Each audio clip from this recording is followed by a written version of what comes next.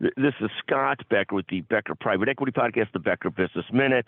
The discussion this morning is on sort of the drops in the market indexes year to date. So it's been a tough year in the markets.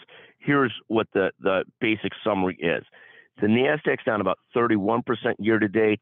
The S&P is down 19% year to date. The Dow's down around 9% year to date. So the Dow is a small sample size and goes across industries. The NASDAQ's more tech-laden. The S&P is pretty broad-based, so it pretty gives you the best sense of what's really going on in the market. But again, the S&P down 20% nearly year-to-date, 19%. The NASDAQ 31%. The Dow down 9%.